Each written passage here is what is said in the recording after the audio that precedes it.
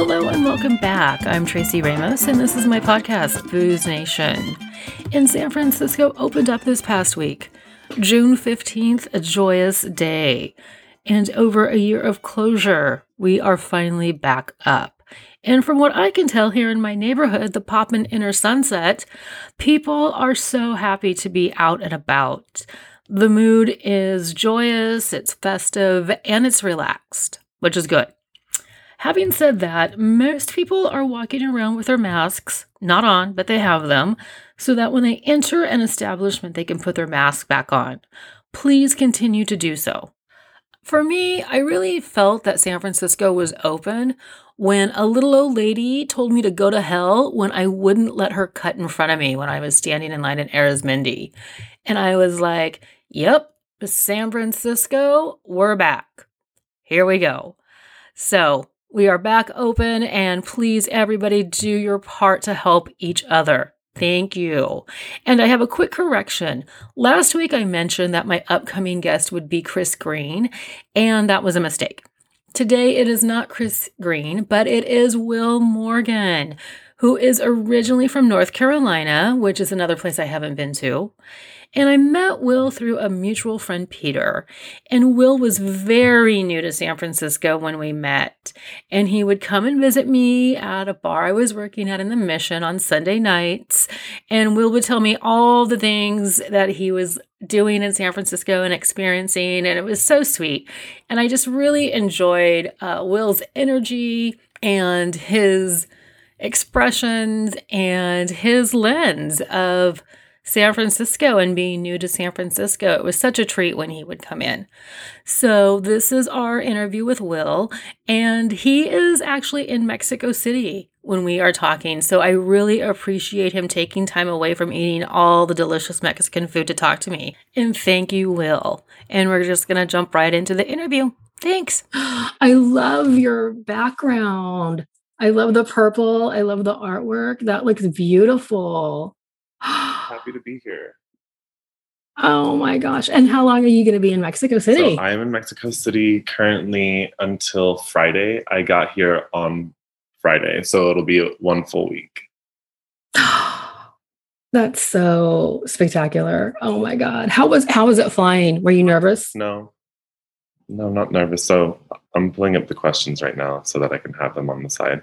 I was not nervous. It was pretty easy. There was a 2.5-hour layover in LA.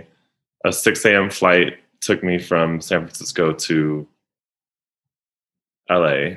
That was really the hardest part is, that really was the hardest part is like getting my ass up after sleeping for an hour and a half. And a lift. Lifts are so expensive now. It was like, they're always a ripoff. I hate them. It was going to be like $66 to get to the airport, and there was no driver around. So I ended up doing something that I haven't done in years, which is calling a yellow cab. Yes. How did that work out? It worked out perfectly. It was faster and it was cheaper. Yeah. Uh-huh. I'm hoping that that they are able to just keep on pushing through and survive, because I think a lot of people have stopped using Lyft and Uber. Yeah. Anyways, it was easy.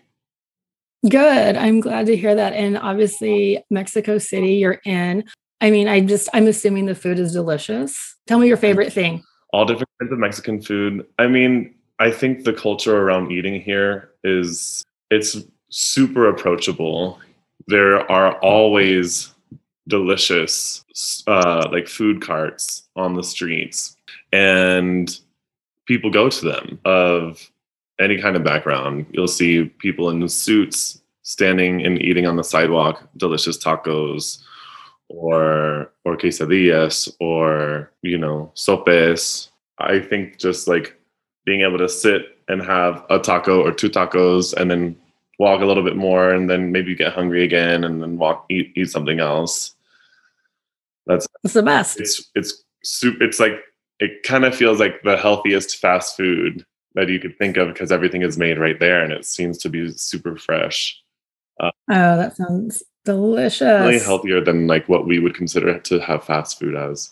For sure. So, I've been noticing that when I talk to people, bartenders that maybe I haven't seen in a while, because I haven't seen anybody in a year, really, it seems that people have moved through the pandemic. Did you move places? I did not move places, but I definitely moved from like an internal perspective. I was lucky to stay in my home, which I have had the blessing of having cheap rent and a large space with good lighting and an easy landlord for a few years now. So I was looking. I feel like everyone in either New York and San Francisco, both New York and San Francisco, were looking a little bit, entertaining the thought at the very least. And I was no exception to that. But when I was looking at the market, there was nothing that I could find that was as good of a deal as what I had. So I'm still, despite me being in Mexico City right now, I'm still in the same home in San Francisco. Oh, that's so great, because you were in the Mission for a while. I was on Dolores Street between 22nd and 23rd for 4.5 years, from 2013 until 2018, living in like what I constitute as like a pretty typical move to San Francisco during the tech boom. You're young in your 20s. You just want to meet and connect with people. You don't give a fuck if you have to live in the closet. Because it kind of seemed you were living like in a dorm. Like you had a lot of people. I had 5 roommates. There was no common space other than the kitchen. We had 1.5 bathrooms. I loved it. It was great. And like naturally, I'm an extrovert. I'm a very social person. I like to talk to people. So it was a good way for me to just like connect with folks. But then, and it was in the Mission. It was close to my best friend, close to a couple jobs that I had, close to Dolores Park. You know, it was a good landing spot for me. Yeah. Nice. No, because I remember when you like first arrived. Yeah. Because you through Peter. Yeah. I would always come to the Dover Club almost every Sunday for a while. Yes. Uh-huh. And you helped me make sure that I didn't get my phone stolen, because I remember this one time this dude was going to steal your phone, and he actually had walked outside and was walking like all like catty corner to the other, like completely across the intersection. And you were like, Will, you need to check your see if you have your phone right now. And I was like, oh shit, I don't have a phone. You're like, go get that shit. I was like, call me. And so you were calling my phone, and I was like, and it was in his hand. Grabbed him, and I was like, what the fuck? And found it in his front pocket. I was like, the fuck? You're lucky that yeah. Anyways, so thank you. It was like, welcome to San Francisco. Yeah. San Francisco, exactly. And then, so North Carolina, tell me about North Carolina. I've never been. Yeah, so I was there from about like 5.5 until 18, when I left for college, and pretty much never went back except for one summer, at least like for the extended period of time. I go back every year, at least once or twice a year.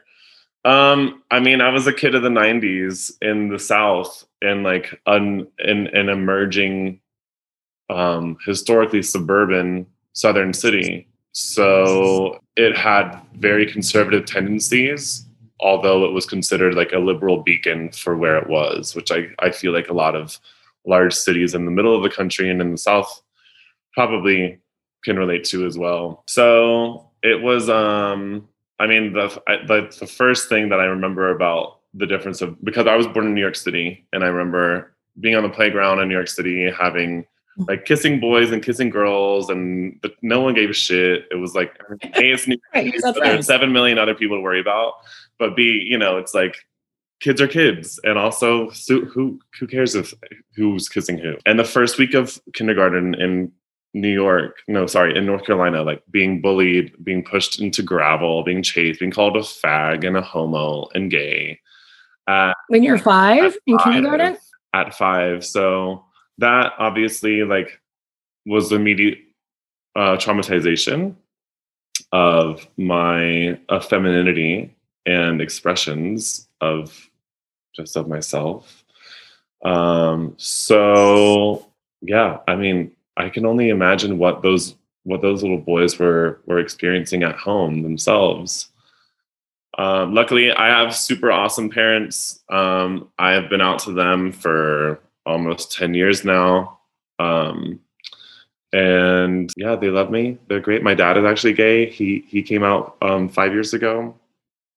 Well, I didn't know that. Yeah. Congratulations. Thank you. Yeah, it's great. For the whole family. Like the whole thing. Just bring them all out. Bring them all out. I'll take them all. Why not? You go, Morgan. Exactly. Yeah. So I was the first person that he came out to. Anyways, so like family was good.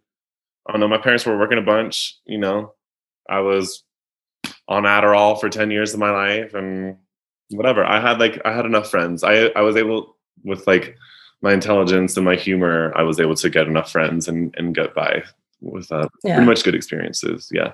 A stark difference is that there's like, I grew up, it was pretty much half black and half white for me growing up. And that's like quite a significant difference from San Francisco, where there's like, it's multicultural, but significantly like little black population. So that's something, that I just miss having more black friends. Yeah, no, San Francisco has a really bad problem about kicking out the African American community. In the 90s, it was 25% of the city's population was black, and now it's down to 4%. Wow. So that's pretty fast. Yeah. 25 years, it's pretty fast. That's crazy.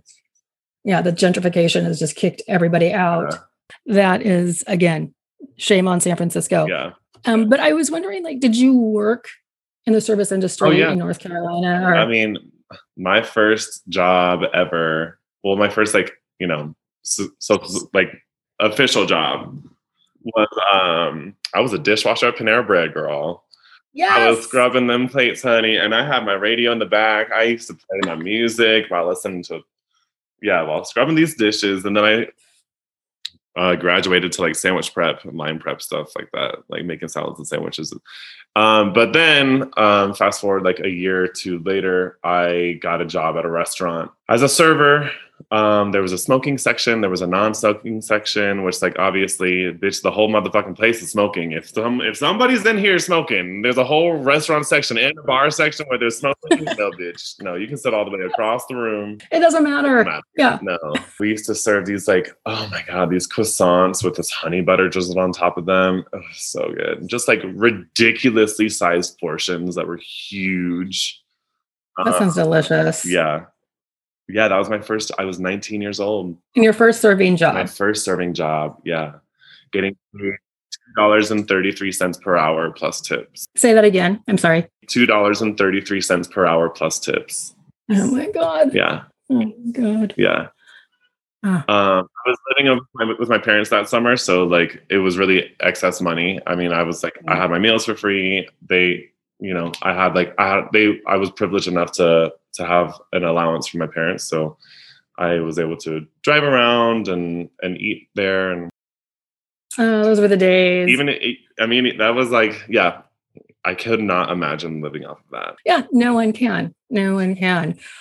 So fast forward, you bounce to San Francisco, and you are a bartender. You're a full bartender when you get to San Francisco. Just about. It took me under a year to get to bartending. I had started at La Linda as a barback per recommendation from someone. And in my interview, I was like, I'm going to be bartending at some point. This is my goal. This is one of my dreams. I will be bartending. So it's really a matter of who's going to train me to be a bartender. And I want to do it with a legit cocktail program. So if it's not y'all, then it's going to be someone else. But I want to be bartending in the next, within the year, by the time the year is done. And that was February of 2014. And I was bartending by that November. I remember that. Yeah. You were moving on up fast. I do remember you talking about barbacking at La Linda. I actually competed in the Fernet Barback Olympics, which was very fun. I was robbed of my gold medal, but that's okay. I don't think they wanted a faggot to win. That's all right. We conquer many other things. But I got third place. So I agree. That's fine. I was wearing my little hoe shorts. People were loving it. It was cute. They were just jealous. They were jealous of the legs. It's okay. They were super, super jealous.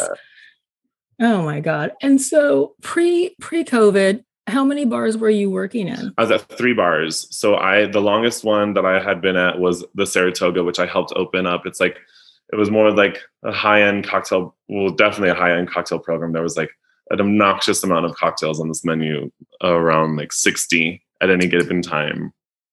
I had contributed a number to that menu.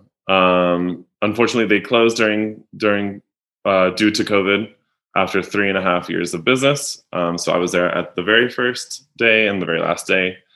I was also at Jolene's, the most problematic place that I've ever worked. I was there before they opened as well. In December of 2018, I was hired and stayed there until they announced that they were no longer open, which I found out a couple of days before the state had shut down and the mandate had gone into place. On Instagram, they were so kind to let us know that we no longer were going to be open. After bad form, when Jolene herself and another bartender were working, and they promoted as themselves taking the tips, which obviously is illegal for an owner, let alone a manager, to be even promoting themselves as taking tips. So yeah, I was there. And then I was also at Macondre, which was a new cocktail bar on Polk Street, like the northern end of Polk Street, that my friend Aaron Paul had opened up with his business partner, Jake. Yeah, to provide like something new, something different for that side of Polk, because there really wasn't any like cocktail driven anything over there except for Harper and Rye, which was just far enough and it's only one little outlet. So yeah, I was at 3 bars, sometimes working 6 shifts a week, sometimes working 4, but it was exhausting. I was happy to be done. Yeah, that's a lot. Yeah. 6 shifts a week is a lot. And then so Jolene's is not open. Saratoga isn't open. What about the last place that you mentioned? Is that open? Were they able to stay open? So Jolene's is open. They are. I thought they closed. Jolene's opened, I think, May of last year for just like simple to-go stuff, like cocktail nights, stuff like that. And then during Pride was when there was a big internet campaign, social media campaign against them with the hashtag boycott Jolene's, which you can find on Instagram, calling them out or in, if you will, to a long list of issues that the community was asking them to address. They ended up closing, saying that they would reopen like in a month or 2 later, addressing what they listed actually is a number of points that they wanted to address to the community. Fast forward, they reopened, I think, in February, and they hadn't addressed anything publicly, at least. And now they're doing like drag shows and, drinks and eats, and still promoting themselves as like San Francisco's queer bar, even though it's very much not that. Why do you say it's not that? Or to talk about what was one of the issue that they did not resolve or were asked to? Because I do remember seeing that campaign about Jolene's. So it would be a year, 2020, June 2020, and I remember seeing that. Right, it's just coming up on a year. Wow, coming up on a year, and I haven't. Yeah, interesting. One of the issues. Okay, so if you're going to promote yourself as an inclusive queer space, you are safe here. Everyone is welcome. I think one of the easiest ways to do that is to make sure that your staff represents members of all aspects of community. And as the hiring manager, owner of a place, and you're the only one, you have direct power of doing that. So if you yourself, well, basically everyone that was hired there after like the initial opening was, they identify as, at least at the time, identified as cis lesbians. And that is kind of problematic if it's going to be an inclusive, ever accepting queer space. Like if you want to be a dyke bar, all good, be a dyke bar, like be a lesbian bar. Love that. I love that. And we need that. Absolutely. But it just seems like it's trying to capitalize on the term, on the idea of like, oh, we're going to include everyone and be safe for everyone and like allow everyone to be here, when who's managing? It's all women that are managing. it's all cis women that are managing. There were two partners that were managing. One was the chef, and one was the front of house manager. That's obviously right there a direct conflict of interest. If the two managers that are working are in a relationship, that's kind of like HR 101. Like, yeah, I agree. It's a problem. Which was brought up in one of the meetings and batted down and deemed as not an issue. Another issue is, just communication in general was never great. There was a sexual assault that happened at Jolene's while we were open one night to a point where, like, I think there was blood involved in one of the bathrooms, and staff members were asked to clean it up. People were uncomfortable cleaning it up. I'm not exactly sure all of the details that transpired, but I, as a person on the staff, was not made aware of this situation, of this altercation. I think that is a complete misstep, because as the people that are supposed to be holding the fort, like enforcing the boundaries, protecting our patrons, I need to know the fucked up shit that's happening too, so that I can actually be aware of really what's happening on the other side of the bar. Keep my ears out more often, more poignantly, as opposed to just like living in this fantasy that my manager and owner is feeding me and saying, everyone's safe and you're safe here, and there's that neon sign that says you are safe here, and like, we're inclusive and it's okay, and like, just make this drink and this is fine. No, someone was sexually assaulted, and went through it. Do you know if the police were called? Do you know if a report was made? The police were about that assault? The person who was assaulted supposedly declined calling the police and pressing charges. So yeah, that was that. I didn't find out till months later through a coworker that this had happened, and we had actually multiple staff meetings, or maybe at least one, and it wasn't even brought up in the staff meeting. Not shocking. So that's just like perplexing to me. And then I guess one more thing is that, so like Pride 2019, I walk into work, Pride Friday. Obviously, it's going to be a busy shift. Saddle up, go to take someone's order. They order 3 drinks. They're like, Compton's Cooler. And I'm like, what? They're like, Compton's Cooler. And I'm like, we don't have that. They're like, it's on the menu, Compton's Cooler. I was like, what? Go to look at the drink menu. There's a completely new list of cocktails on the menu for Pride weekend that no one had communicated was going to be rolling out, let alone had sent any of the specs out, so that as the staff, we could prepare ourselves like mentally to be able to execute. So I had to learn a list of like 6 drinks on the fly. There was like a handwritten menu printed or like taped to the side of the bar. That was my reference point for the 6, 7, 8 hours that I was working, which, like, if anyone has worked in like a high intensity environment like that, you know that even just having like 10 minutes ahead of time to read through these things, 15, 20 minutes ahead of time, or like, let alone give me a whole day, even better, so that I can absorb it and then like make you money. Like, you want me to make you money. I want to make these drinks and I want to make money. So like, right. Help me help you. It was just like a lot of common sense communication that just went out the window. It was Jolene's first ever experience owning or operating a restaurant or a bar. That's what it sounds like. Yes. So it kind of just seems like this one person thought so highly of themselves that they could do everything and provide for everyone, when really that's just not the case. Like, especially if you're trying to be inclusive to the community, and that's going to be both behind, like on both sides of the bar. You need to have like ways for lanes of communication for them. You're not going to understand everyone's perspective, so you should hire people that are going to understand people's perspectives.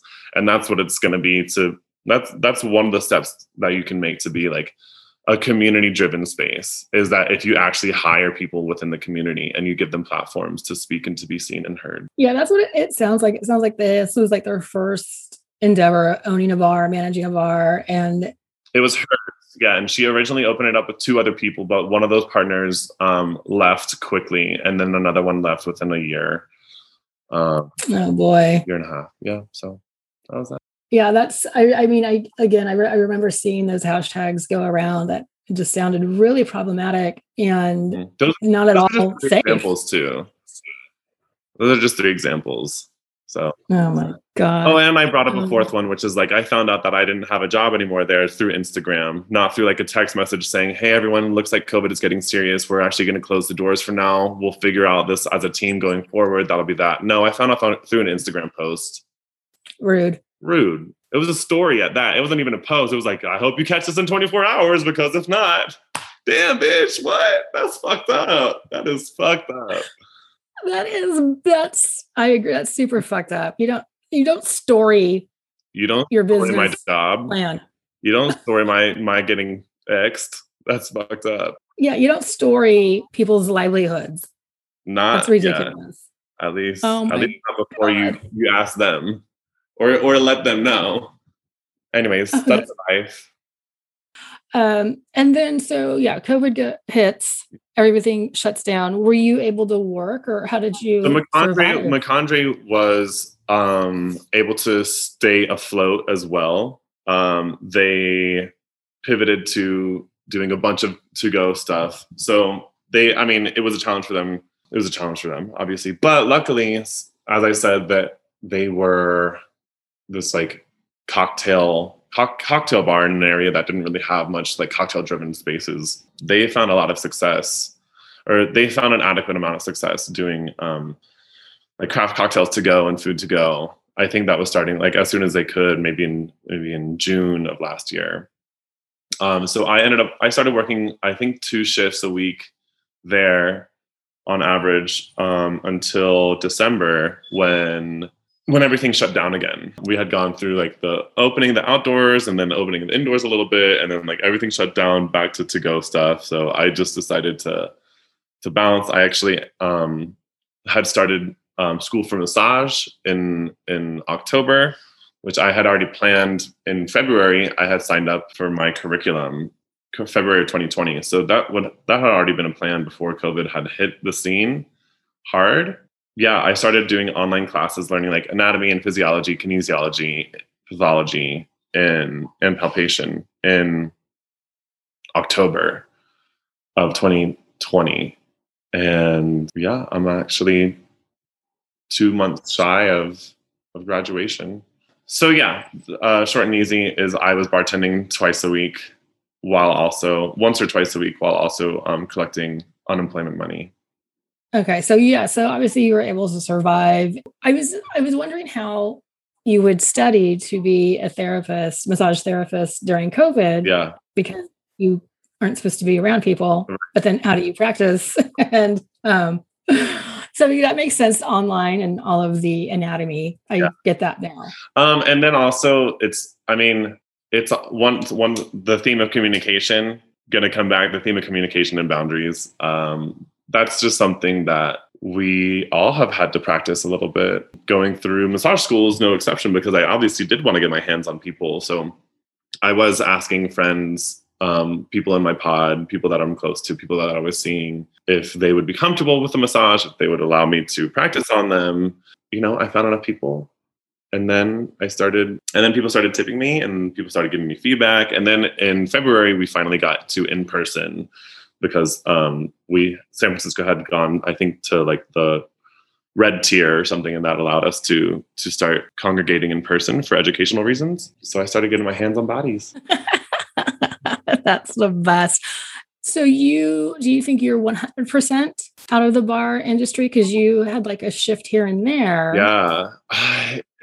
That's hard to say. I did step behind the bar once again at Romolo just a few weeks ago. And it was not the energy that I wanted to have around me. I had never worked there before, so maybe it's part of that. Maybe that's part of the reason. It definitely is an old bar. It's like, it doesn't have a speed washer. It doesn't have a lot of the accoutrements that I'm used to. They also didn't do any promotion of themselves being open, because they were trying to like slowly get themselves used to reopening, or like back in the swing of things, which I totally understand. Also, North Beach might not be my crowd. Especially on the weekends, unfortunately. Yeah, I was just there. I was just going to be there on Wednesdays. And so I think it's like a culmination of a number of things. I have a new career going for me that I'm really excited about and that I'm actually getting pretty good clientele with. I have taken enough time away from the bar and where I don't have to stand on my feet for 8 hours, where I don't have to be around booze when I'm bored drinking, or, it's like you can't use your phone behind the bar and I like to be on my phone, or like I want to read a book or write in my journal. So, I mean, I love the craft cocktail world, so I can't say that I will never go back into it. I could definitely see myself doing something like consulting, because I know that I have a skill for making really wonderful drinks. But in terms of like going back to bartending full time, I don't think I'm gonna do that again. The idea of like working once a week is appealing, but I also understand programs that I'm drawn to. Whoever's running them or whoever owns them might not be privy to having someone work just once a week. So I don't know. Yeah, we'll see. And then plus on top of that, like, who do I want to work for and what is the crowd that I want to work around? Those are their own things. And I think after like a year, after 15 months of spending time with yourself and being very, very selective with who you get to spend time with, you're like, oh, okay, this is not who I want to spend time with. Or like, maybe this is who I want to spend time with. Yeah, no, I agree. Like, I really love North Beach. I really do. But the weekends, I mean, again, it's such a beautiful part of the city. I love the energy. But the weekends are just a different story. Yeah, I think I would rather, right now it feels good to just be able to like spend one-on-one time with people and help them heal, help them feel their body, and in a way that helps me heal, empowers me to empower other people. It's this beautiful kind of like cycle. Yeah, I like that. I get to spend my time one-on-one with people doing in that kind of capacity. It seems like it's a right fit for me right now, and it's opening up possibilities. So no, I agree. You helped me. You got those kinks out of my neck and shoulder. That was fabulous. I don't Yelp, so I'm not going to rate you, and I don't rate humans, but I will definitely, if you need a reference or if you want me to write you a reference on your site, I will. Thank you. That is wonderful. Yeah. I do appreciate that so much. I probably will have a website coming up in the next year or so, I'm guessing, so that I can just book people more easily through there. Business cards, yada, yada, yada. Once I get my actual certification in August, then I'll be able to start making more business moves to legitimize my presence. Yeah, no, exactly. I don't have anything up right now on social media. And then this is my favorite question. Even though you're maybe transitioning out of the industry, what is your pet peeve when you're working behind the bar? Oh, a messy bartender. I fucking hate working with people that are messy bartenders. I can't stand it. I cannot stand it. Let me work by myself. No. Keep your bar clean.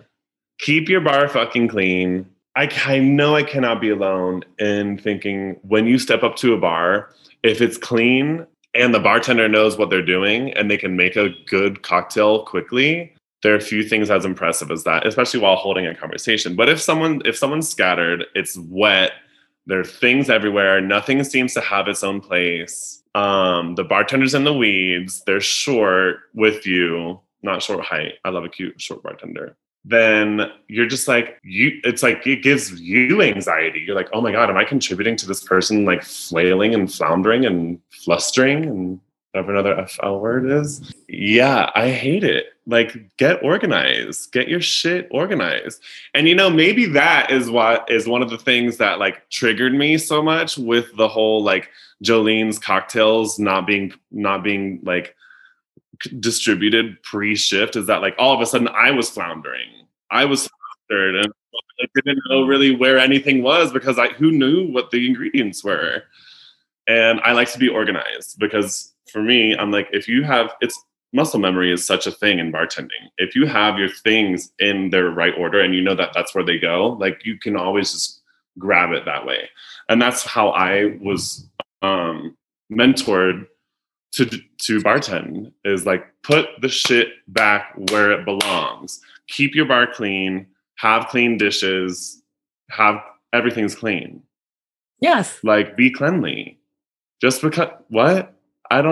It's wild to me. Big pet peeve of mine. Big pet peeve of mine. And it's crazy how many bartenders think that they can just have the knowledge of making drinks and not have to worry about the presentation of themselves and like their craft making space as like another dynamic of like, this is how you are a professional bartender. Yeah. Throwing things around. You're not just wasting water. You're not just wasting herbs. Like, what are you doing? Oh my God. That's fabulous. I love it. Yeah. I love it. And so now that San Francisco is going to open, what do you wish for San Francisco nightlife? San Francisco restaurants, San Francisco bars? Kind of an open-ended question, but more parties outside. I want to see people gathering outside. I want there to be more music involved. There have been bars and restaurants that have incorporated DJs into their setup, which like go to any other major city in the world and there is often a DJ playing on a Sunday night.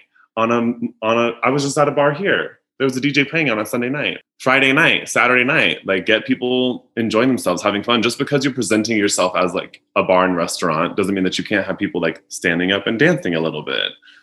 Especially now that parklets are a thing. Like, what are you going to do with all this extra space? Yeah, you probably hired more staff, but like, I don't know. Allow communities to support each other. So I want to see more vendors. I would just like to see cross business collaboration. The fact that so many bars didn't have any food before, and then they were able to stay afloat with like whatever kind of restaurant or food vendor was around them. And then they crossed together and it's like, oh wow, I'm having like delicious Vietnamese food at this like dive bar. Like, perfect. Yes, exactly. That's awesome. Give those offerings, have people sell their goods. Like, there are plenty of people that have transitioned into pursuing their small business dreams, their small business goals that much more seriously during quarantine. A lot of people have gotten crafty, like exploring their relationship with their hands and their imaginations, their creativity. So let's give those people platforms to get more business for themselves.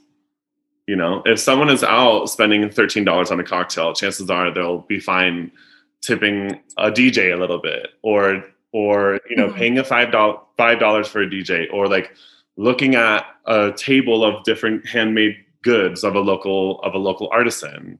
If businesses have been able to survive without having the majority of their inside dining available, then they can at least like open up a good amount of that and maybe like reserve part of that for a DJ or an art table or something, or tarot or whatever, really. Like, let's continue to support each other, because that way, when someone comes into a bar or a restaurant in San Francisco, they're getting like more San Francisco in one place, as opposed to like just your drinks or just your food, you know? And that's like community of love. Like, that's us supporting each other. And I think I agree. And what do you, again, even though you may be getting out of the business, what do you want people to know about bartenders? Oh, we're people too. We have everyone that works in the service industry is their own fully realized human with their own entire set of experiences and perspectives and emotions and experiences and hardships. So treat them as such. Look at somebody with empathy, with kindness, with like an attempt to understand that there's plenty of other shit going on in their life than like what you want from them, because they probably want some shit from you too. So understand that like everyone is a real human and not just like your provider, even though your bartender robot that you get to scream at, right? Even when it takes more than 1 minute to get your cocktail. Totally. And then also on that note, be aware that everyone has their own preferred ways of communication. So just try to use some empathy and maybe some awareness before you get short with your bartender. Try to figure that out on your own before, or ask a friend, or ask one of their coworkers with kindness in your eyes, please. Yeah. That's that. Yes, stop screaming because yes, it took 2 minutes. Yeah. And you had to wait 120 seconds, for that drink. Calm down. Yep. Just calm down. And then what are your Pride plans? Pride plans. I'm going to be in Sequoia National Forest for a queer camp out called Camp Caftan, with about 150 other queers between LA and San Francisco. We're mostly from, and yeah, we'll be camping in the forest. So that's awesome. First San Francisco Pride that I will not attend since I've lived there, but I'm fine with that. No, that sounds really lovely. Yeah. And plus, Pride, and I hate to say this, Pride is so corporate now. It has been until last year. So one of the reasons why I decided not to go to Pride in San Francisco this year is because last year it was my favorite Pride that I've been to yet. There was no corporate involvement. It once again was quite political. There were marches and rallies to City Hall, down Market Street, to the Castro, to Dolores Park. Everyone was wearing masks. Everyone was making sure that people were hydrated. Music, dancing, drinking, and we had all been cooped up for months at that point, that it was just nice to be around other bodies that were here, that were going through the same thing that we were going through, but that were our neighbors, that were our community. And that was, I think that was why it was so powerful for me, is I wasn't seeing Sky Vodka. I wasn't seeing Kettle One. I wasn't seeing Google. I wasn't seeing Facebook shirts with rainbow printing. It was my neighbors. It was my city. It was people that were still in San Francisco and that were ready to get out and celebrate and march for a good cause. So I decided to bow out for a year because I had such a great experience last year. I'm sure that this will be a fantastic year for Pride in San Francisco. I have no doubt that I would have so much fun. But I also think that you should do new things. So I'm going to go and camp out in the woods and have our own little queer celebration. Oh, that is fantastic. I love it. Yeah. A couple of things. I love Divine behind you. Yes. And I think my Zoom is going to be running out of time. So thank you so much for, taking your time out in Mexico to talk to me. It was lovely. Absolutely. And I'm obviously going to have to hit you up again for another massage. Absolutely. Oh my gosh. I'll be back and available for sessions July 1st. That's perfect. Yeah. Oh my gosh. We'll eat about 1,000 tacos for me. I'm on my way. I love it. Yeah. And safe travels, and I'll see you when you get back. Thank you so much, and you enjoy the rest of Pride Month in San Francisco. I hope you get out there, have a cocktail with an umbrella in it or something for me. Of course. Okay. All right, sweetie. Bye, dear. Bye. That's another episode of Booze Nation, the podcast.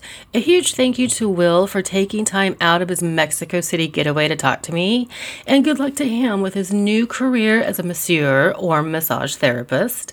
I'm sure he will be so successful. Again, I can attest to his skills of getting knots and kinks out of necks and shoulders. So divine. And I felt like I glossed over an important aspect about San Francisco, which is the depletion of the Black community in San Francisco caused by many factors, but mostly gentrification, and the impact it has had on the city, especially in the bar and restaurant industry. I'm going to come back to that topic at a later episode, but again, shame on you, San Francisco.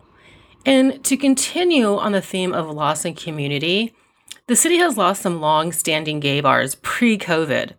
Marlena's is gone, the Lexington Club is gone, Esta Noche, and now, through COVID, possibly the Stud could be gone. So, Jolene's, please address the issues Will and your staff asked you to do. Please listen to your employees. According to Instagram, Jolene's has reopened, which is a great thing since so many bars didn't make it. Please take the time to get this right. San Francisco is rooting for your bar. Please make it safe for everyone. Thanks. And again, thanks for listening to Booze Nation, the podcast. It can be found on SoundCloud, Apple, Spotify, and Stitcher. Also, if you have any questions and comments, you can email me at boozenationthepodcast@gmail.com. And remember, please tip your bartenders. Thanks.